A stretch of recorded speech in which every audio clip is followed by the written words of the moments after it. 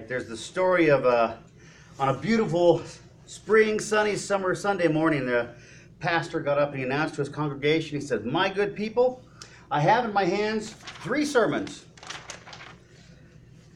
I have a $100 sermon that lasts 5 minutes, a $50 sermon that lasts 15 minutes, and a $10 sermon that lasts a whole hour.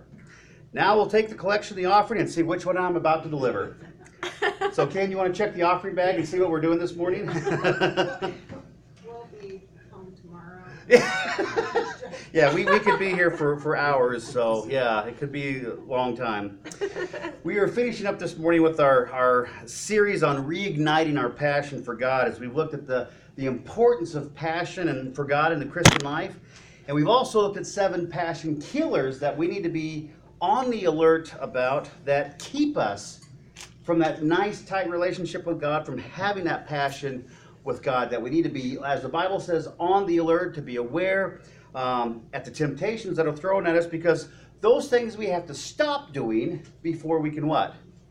Really start living for God and having that passion. So this really hit me this week as I was driving down. I go up to Ogden and Layton quite a bit, and I was driving back down from Ogden, and there's a little car in front of me in the middle lane. And I looked at, the back, because cars nowadays, they've always got the stickers, and people are making political statements and all kind of stuff in the back of their car. And I saw one that had Jesus in big letters. And I thought, I got to check that out. So I hit the accelerator a little bit, and I caught up, and I moved in the middle lane right behind it. And there was the sticker, and it says, "Do you follow Jesus this close?" Yeah. I thought, that's kind of apropos, kind of slaps you in the face a little bit. But it was a good message for our series that we're just finishing up with. And the question this morning is, do you follow Jesus as close as you do traffic? Are you tailgating Jesus? Are you trying to get as close behind him as you can? And it's a good thing to be that close to Jesus. We looked at last week about the opposite of having a passion for God. If we allow these passion killers to infiltrate our life, is apathy. And apathy, an apathetic lifestyle, is not a biblical lifestyle that the Bible calls us to live. Christians should not be living in apathy, because the Bible tells us, consider it all joy in all situations.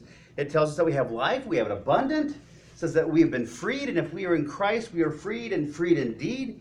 The Bible talks about being that light, that positiveness, that good seasoning to impact our world in a positive way, not an apathetic way. And so the challenge for Christians, if we find ourselves being apathetic and kind of the woe is me, it's like we need to do something about that apathy. How soon? Immediately. And that's why we're looking at the 7 passion killers, because these are 7 things that keep us from really living and growing in Christ and being content in Christ and having that joy that is overflowing. Apathy in the life of a Christian needs to be treated like cancer. It needs to be removed immediately, because if it doesn't, what happens with it? It spreads and it begins to take over. And so it needs to be completely cut out. We must live passionately for God, because God lived passionately for us, didn't he? And if we want to reflect the image of Jesus Christ, our Savior, we need to reflect that passion for him in the same passion he showed for us while we were yet sinners, while we were yet rebelling against him, to love us so much, to die for us, and to take our punishment upon himself. That's pretty big passion, right? To care for someone that doesn't deserve it, that doesn't even want it half the time, and that could never attain that salvation, that Jesus takes our place because he loves us that passionately. And that puts things in perspective of why we should love and serve God passionately. Some of you may be old enough in this room, I don't know, I guess we'll find out, to remember the old movie Chariots of Fire? Remember that one? Kind of, maybe. Could be a little fuzzy. It was actually in color. It wasn't black and white, for those of you that are looking backwards. But Chariots of Fire is a classic movie about a guy named Eric Liddell. And he ran in the 1924 Olympics, and he won the gold medal in the 400-meter race. Eric had a passion for running, but he had a bigger passion for God. And the movie exemplifies this perfectly. He says that when he runs, he could feel the power of God moving him forward. Well, in the Olympics, Eric had trained and was scheduled to run the 100-meter event. But on that Olympics, the Olympic Committee changed the 100-meter race to Sunday. And Eric went and told the committee, I can't run on Sunday because that's the Lord's Day. And it's a day of rest. And the committee was not happy because the spotlight was on him. The world had known about him. And they basically told him he would have to run the 100-meter race, and he refused. Instead, he ended up running the 400-meter race, which he had not trained for. A race 4 times longer than the one he had worked for. Well, just before he went to run the race, a teammate walked up, had a little piece of paper, and he placed it in Eric Little's hand. And Eric opened the paper, and it was 1 Samuel 2:30. And it said this, to those who honor me, I will honor them. Eric didn't run the 100-meter race on Sunday because he felt passionately that that was the Lord's Day. And if he had to give up even a chance of a gold medal to glorify the Lord, it was worth it. Eric went on to run the 400-meter race. And he not only won the race, but he broke a world record of running that race in 47.6 seconds. And the movie attributes that to the fact of his passion for God. He would not move ground when it came to his relationship with the Lord, even though it meant giving up his life dream, giving up a gold medal, giving up winning a race that he had trained for all his life. To Eric, his submission to God was above everything else in his life. That's passion, isn't it?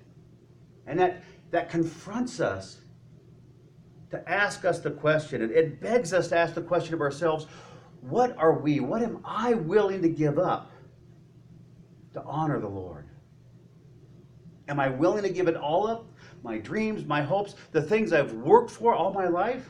Am I willing to give that up if God called me to honor him? And that's where passion comes into play. We are talking about reigniting our passion because sometimes we do become apathetic, don't we? We get to where we just don't feel anything anymore. We don't care about anybody or anything. And it drives us down. We realize that apathy kills our passion. And we also realized over the short series that whose responsibility is it to reignite this passion in our life, to draw near to God? Whose responsibility is it? I think it's Christy's. She's supposed to do it for all of us, right? It is our individual responsibility. If we realize we have come in this secluded lifestyle, if we have shut ourselves off from the world, if we just don't want to be with anybody or God's people or anybody, if we have become apathetic, it is our responsibility individually to do something about it. To do something about it, and to do something about it immediately. Just as the Bible talks about, if we are tempted, to flee that temptation. And we talk about that fleeing in the Greek word is not just casually walk away. It means what?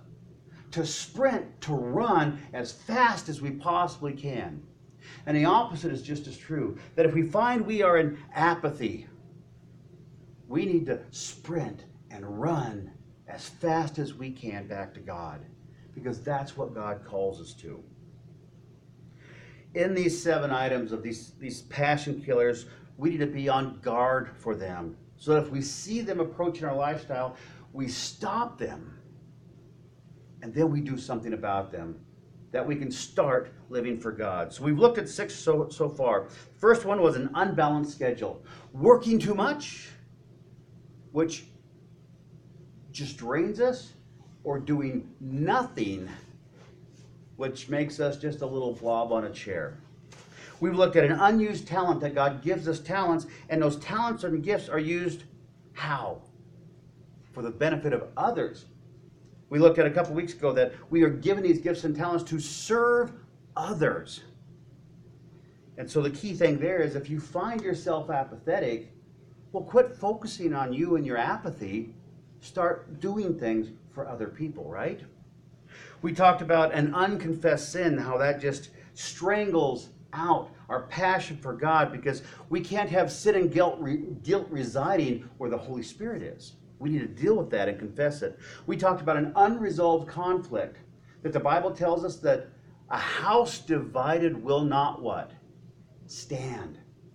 A house divided will not stand. And if we have an unresolved conflict with somebody else, we are harboring and holding that conflict against them, and we can't share the love and peace of God. In fact, God also goes on to tell us, bless your enemies. Right? Don't hold things against them. Bless and seek reconciliation with them. We talked about an unsupported lifestyle of not being in fellowship by choice, that we have to be in the fellowship of God. I mean, it's wonderful that even what we do, we have podcasts, we have the YouTube thing to watch messages on, but the Bible calls us to be in fellowship with other believers, period. No excuse for staying home. We also looked at an unclear purpose of not knowing why God has brought us salvation. And the simpleness of that unclear purpose, to know what our purpose is to glorify and enjoy God now and throughout eternity. That's our purpose. Now we come to our last one, number 7. But before we get there, 2 quick reminders. First, passion does not mean that you are yippee skippy joy joy all the time, right? That is that passion we talked about that's related with a feeling or an emotion. And feelings and emotions do what? They come and go, right? You have a bad burrito, those feelings and emotions are going to change, right? Passion for God is not a feeling or emotion. It's nice when we have it, but we don't always have to look super excited if we're passionate for God. More often, passion for God is that long, steady perseverance to do what God has called us to do. To weather the storm, to walk through the forest of despair, to come out on the other side, whatever it may be, that steadfast commitment to God, to live our life for Him. We all talk about the fact that, oh, I would die for Jesus, just like Peter said. Well, Jesus comes back and says, I don't want you just to die for me. He goes, I want you to live for me. I want you to live for me now. And so often we realize that passion that we have for God isn't just the emotion. It's the steadfast commitment to God that we got in salvation when we gave our lives away and we accepted Christ's life and place for us. It's that perseverance, that continual going on for Jesus. Second, we realize that our passion for God completely centers around our relationship with Him. Right? Completely centers around our relationship with Him, where we find that we just can't live without God. We need to come to Him. We need to seek Him out, to hear His voice, to draw near to Him. We need, as the hymn says, to walk with Him, to talk with Him on a regular basis, because we just desire that relationship. And one of the key features of going into an apathetic lifestyle is realizing that, hey, you don't have a need to draw near to God anymore.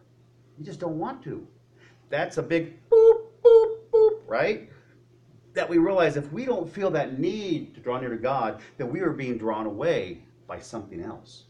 And we need to change that. I kind of look at it this way in my warped view of life. It's like, if I had a house and I had a toad that dwelt in my house with me, well, that would be kind of weird, right? But here's the question. If I'm in the house and the toad's in the house, do we have a relationship? No. We are both dwelling in the house in the same space together, but it doesn't mean that we have a relationship, does it? The sad thing for many Christians is that they live their marriages and they live their relationship with Christ in that way. That, hey, if I'm in church, then, well, obviously I have a relationship with God.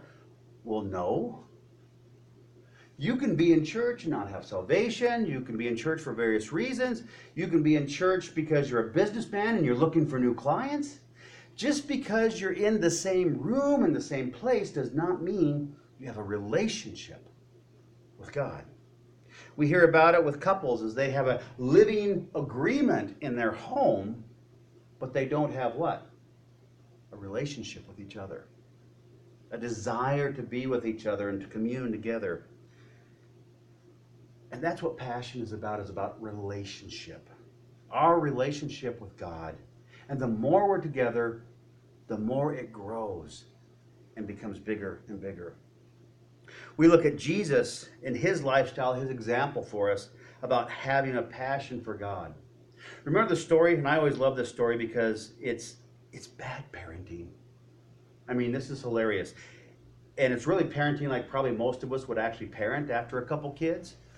But Joseph and Mary probably would have been turned into social services in this story in our modern age, right?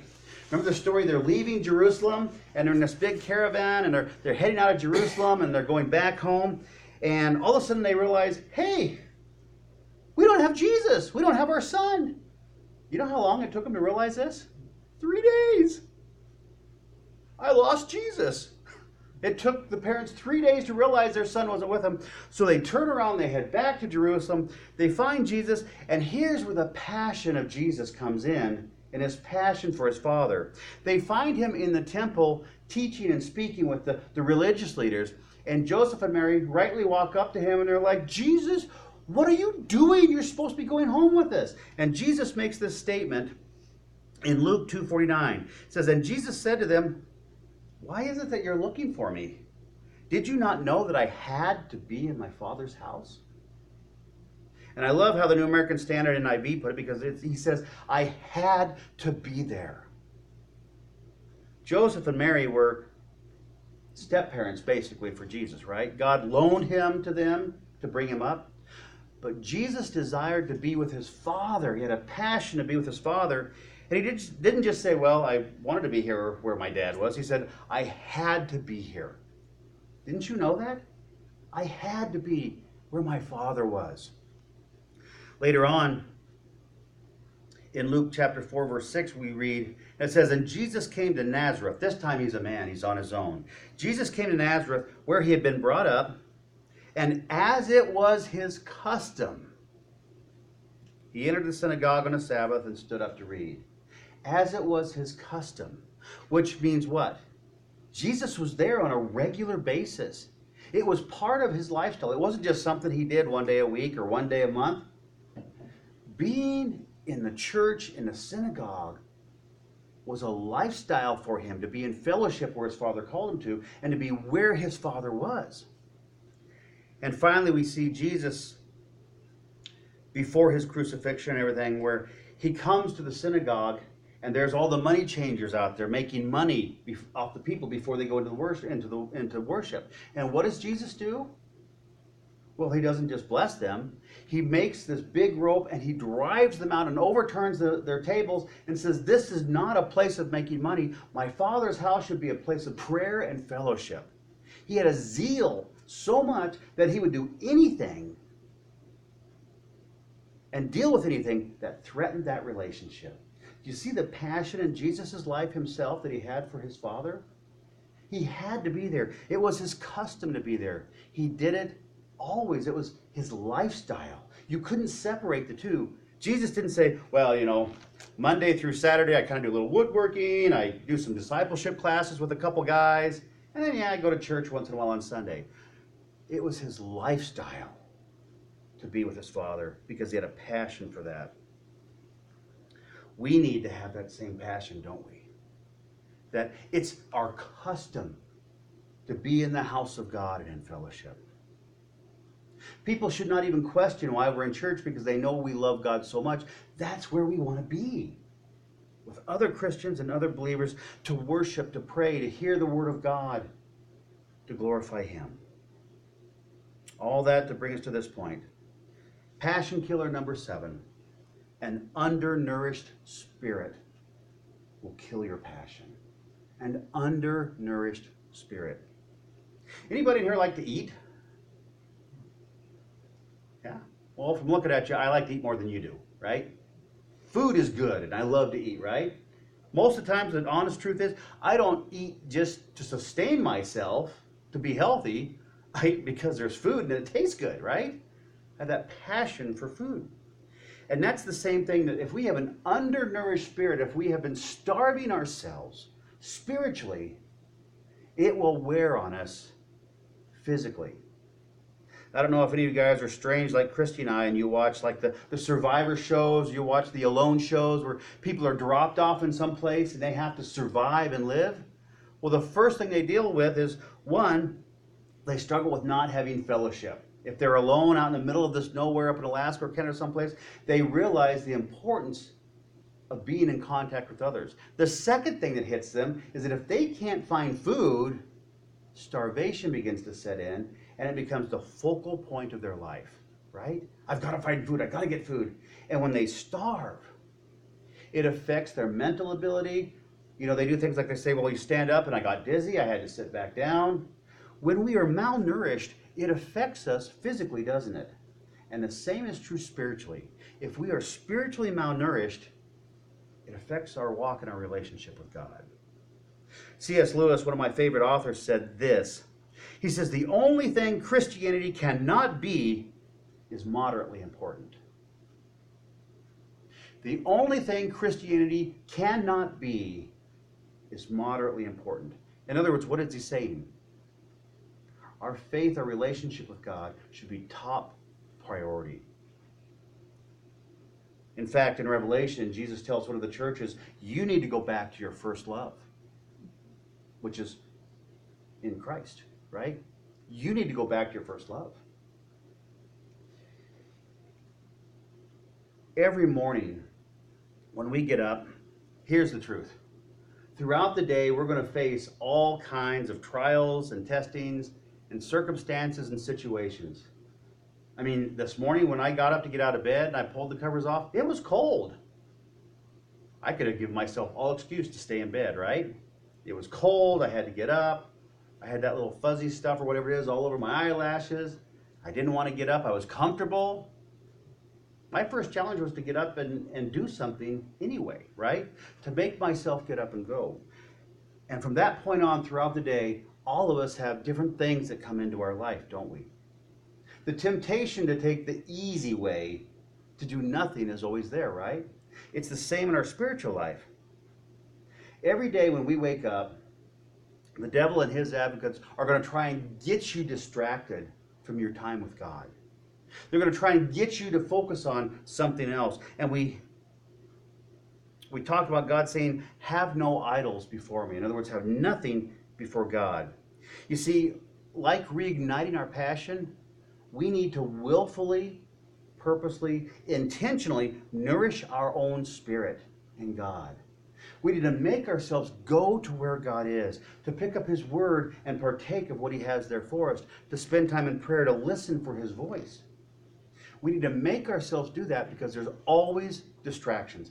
Since you've become a Christian, have you ever had one day where you didn't have temptations and distractions to try and get you away from God? I can't remember one. It's a battle all day long, right? It's constant. There's always stuff there trying to divert our attention, to say, hey, look at me, don't look at God, don't be there, look at me. Go do this, it's a lot of fun, instead of being in that church, right? We have to purposely nourish our spirit. So how do we do that? Go back to the basics, keep it simple, right? Be in the Word of God. Read it, hear it, meditate on it, as the Bible says. Focus on it. And when we read it, don't just read it and say, God, what are you trying to tell me in this? What are you speaking to me in these verses? What do you want me to hear? Why? To apply to my life. God, I don't want to just come to you and read your word like a book, a novel, a script. Your word is living and active and digs through the depths of my heart and breaks through the hardness of my heart. God, what do you want me to glean, to gather, to take from your word as I read it, to apply to my life today? Second, we need to be in prayer, right? Prayer not with the TV, the radio on, listening to a couple podcasts, maybe having a cup of coffee, making some breakfast. We need to have a prayer time where it's just us and God. As the Word of God says, go to a quiet place, maybe your closet, lock yourself in there, and just spend that time with God. In other words, separate yourself from the world and all the distractions, and just talk to God, to be with Him, to hear His voice, and to talk. Also, we need times of worship, don't we? Individual worship, where you may just be singing songs on your own and just praising God or appreciating His beauty. One of the things when I used to have to drive to West Jordan all the time every day was driving from Bountiful to West Jordan and seeing the handiwork of God in His creation against the mountains and the clouds. Some days it'd be cloudy, you'd see the sun just kind of starting to break through. Other days it'd be beautiful. In the fall you could see the colors changing every day on the mountains. And it was just this wonderful time of half an hour just to drive down and see God's ever-changing beauty and say, God, thanks. There's not even an artist that could do this, and you do it every single day. In fact, you change it momentarily. And it's beautiful. We have to have times of fellowship, right? Corporate worship, corporate fellowship, and individual fellowship. And we have to have times where we just say, I'm shutting the world off and I'm seeking the Lord. And in that time of prayer, possibly even fasting, giving something up that we can focus on that time even more with the Lord and say, Lord, I've given this up. I need an answer from you that much. I'll give up whatever, Lord. Just speak to me.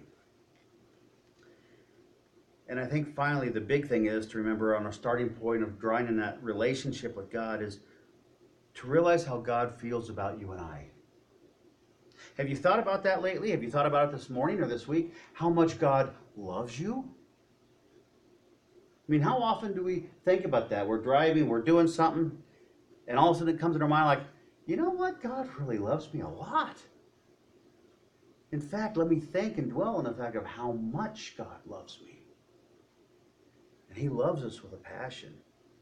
You see, part of one of the biggest issues of apathy, sneaking in, and having an unnourished spirit is as that church in Laodicea and leaving our first love. Taking that first love for granted for all that He did for us. We know what it's like to take someone for granted, don't we? To where you've been with them a while and you really don't appreciate the little things they do anymore.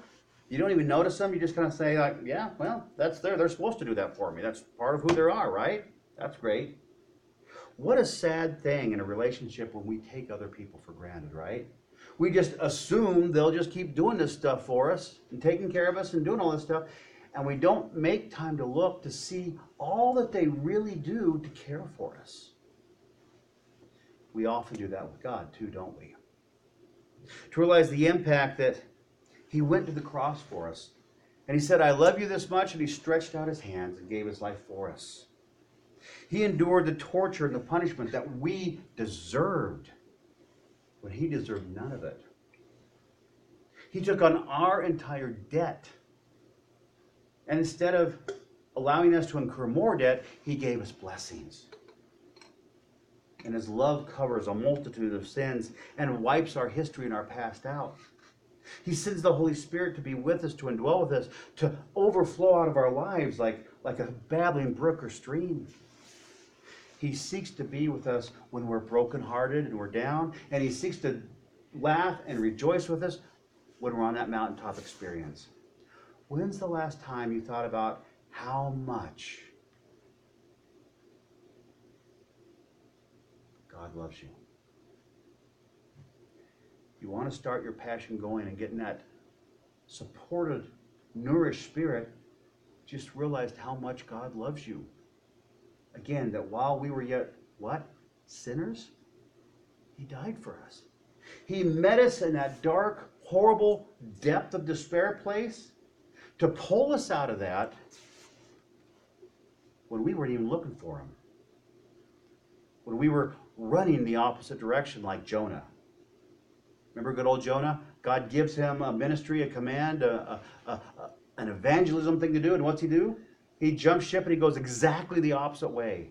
That's what we did in our spiritual life. And Jesus chased us down and says, I love you too much to let you go. I love you too much to let you do to your life what you're going to do. I can't allow it because I love you. Isn't that what good parents do for kids? When they're driving into danger and they don't see it, they're having a great time, and the parent grabs them and stops them. And you're like, I love you too much to let you do that. And they're like, why? This is what I want. Because you'll harm yourself. And at that point, they don't understand, do they? We are like that as we ran from God and he chased after us. Exodus 20 verses 3 to 6 and Deuteronomy 5, 7 to 10 tell us this in the commands. And this is one of the commands that says, you shall have no other gods before me.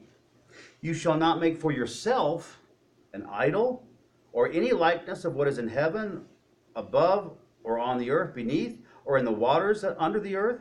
You shall not worship them or serve them, for I, the Lord your God, am a jealous God, visiting the iniquity of the fathers and the children on the third and fourth generations of those who hate me, but showing loving kindness to thousands to those who love me and keep my commands.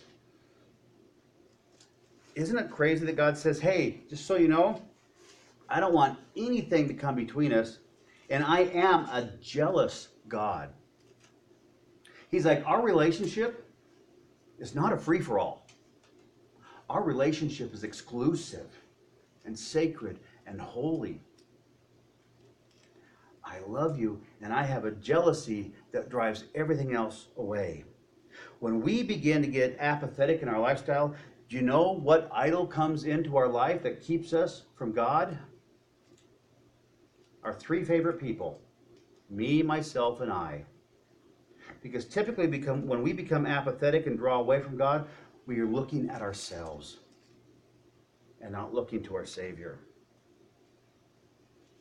We need to realize that when God seeks us out, he's not just coming and being like, oh yeah, there's another one of my creation. Yeah, I kind of duplicated them from this one and took a couple parts and made them. Yeah, they're there. They're just kind of there. The Bible tells us that God knows the very number of hairs, or in my case, lack of hairs, on my head. And the rest of that verse goes on to say, if God knows that and God takes care of the flowers of the field and the birds of the air, how much more does he love and care for you? We need to remember the passion that God has for us. That again, while we were sinners and while we were yet in our mother's womb, he formed us with his own hands. He established our purpose before we were even born. And he called us by name before we were even out of our mother's womb. He loved us and desired us that much. And as we've talked about, even after salvation, he says, I go to prepare a place for you, and I'll return when my Father says it's done. All through our life, from our first inception to that point we die, that second death, and we're with Jesus, he is loving us and doing things for us and preparing things for us and upholding us and igniting us spiritually. He's always there and he always desires to be with you and me. That's passion, right? He says, even if you mess up, I'll come to where you are. I'll meet you there and pull you out again. That's how much God loves us. And that should drive our passion for him, shouldn't it? Love conquers all. The Bible says there is faith, hope, and love, but what is the most important? Love. And God's love reaches out to us no matter where we are, up or down, good or bad, and desires to be with us. And in the passion, we got to realize we need to reciprocate that love. You see two young people in the emotion of love, right? That puppy love. And they just can't outstop giving things to each other and compliment each other. Oh, you're pretty. Oh, well, you're handsome. Well, you're prettier than I am handsome. Oh, no, you're much more handsome than I am prettier. Oh, you just, and they just keep giving. They can't outgive each other. And it's syrupy, sappy, sick, but it's a beautiful picture, isn't it? Because they love each other so much, they just want to be with each other. And there's nothing that gets in their way. That should be our passion. In essence, what Jesus said on the cross was this: if I have to die to be with you, then that's what I'll do. Because I love you that much. Jesus said, I would rather die than live without you. I'll give everything.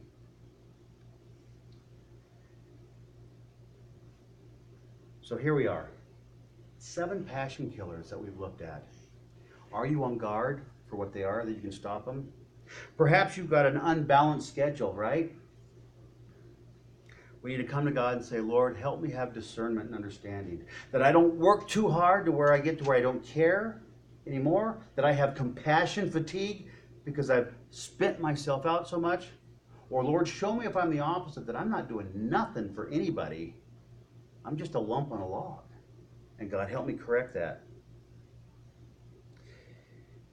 Maybe God's speaking to you today and God's saying, you know, I gave you that talent, that gift, that ability to use to bless others in church.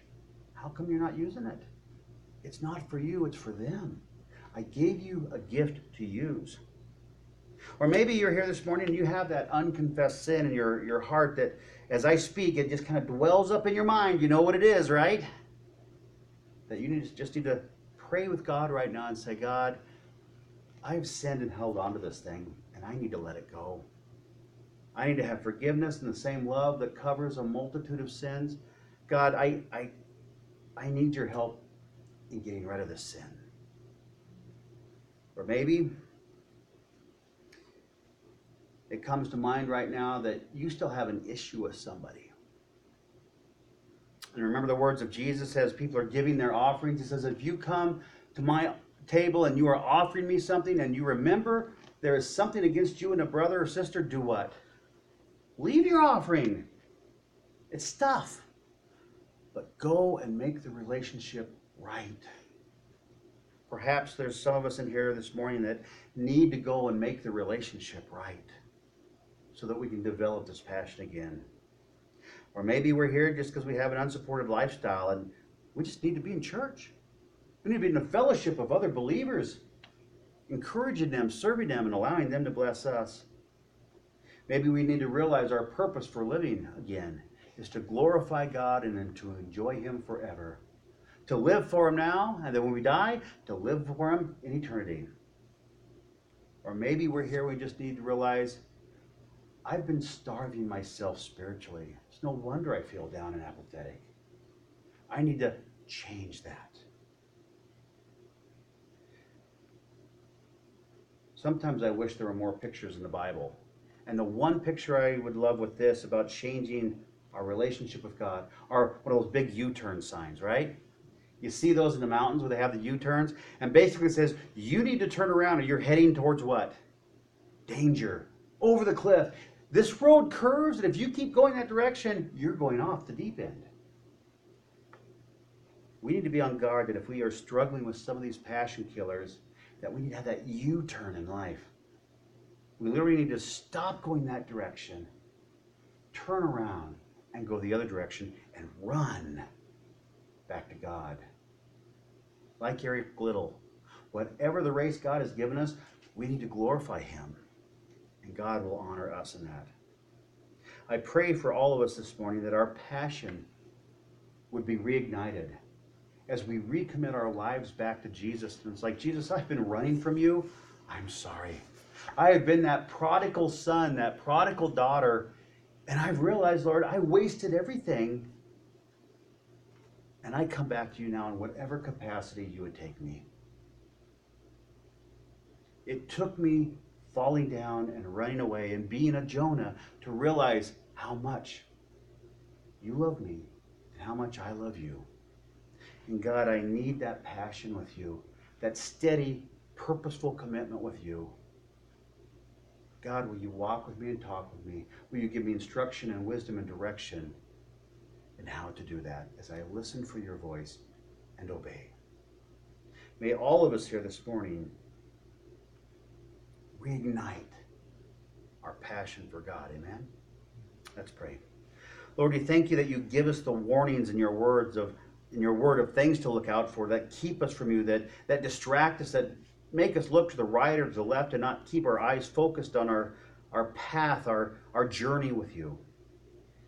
God, we ask that you would give us self-control to put these distractions away and, if need be, to say, get behind me, Satan. You have no power here. My life is already sold out to God. Lord, we pray to reignite our passion to you, to serve you, to bless you, to serve your people, to be in fellowship, to have that contentment in our relationship with you, and to not waver. Lord, help us not just to be a small flame, but to be a roaring bonfire that can be seen for miles as we live for you. We thank you for your passion for us. We pray that we would have that same passion for you, that you would be glorified. In Jesus' name, amen.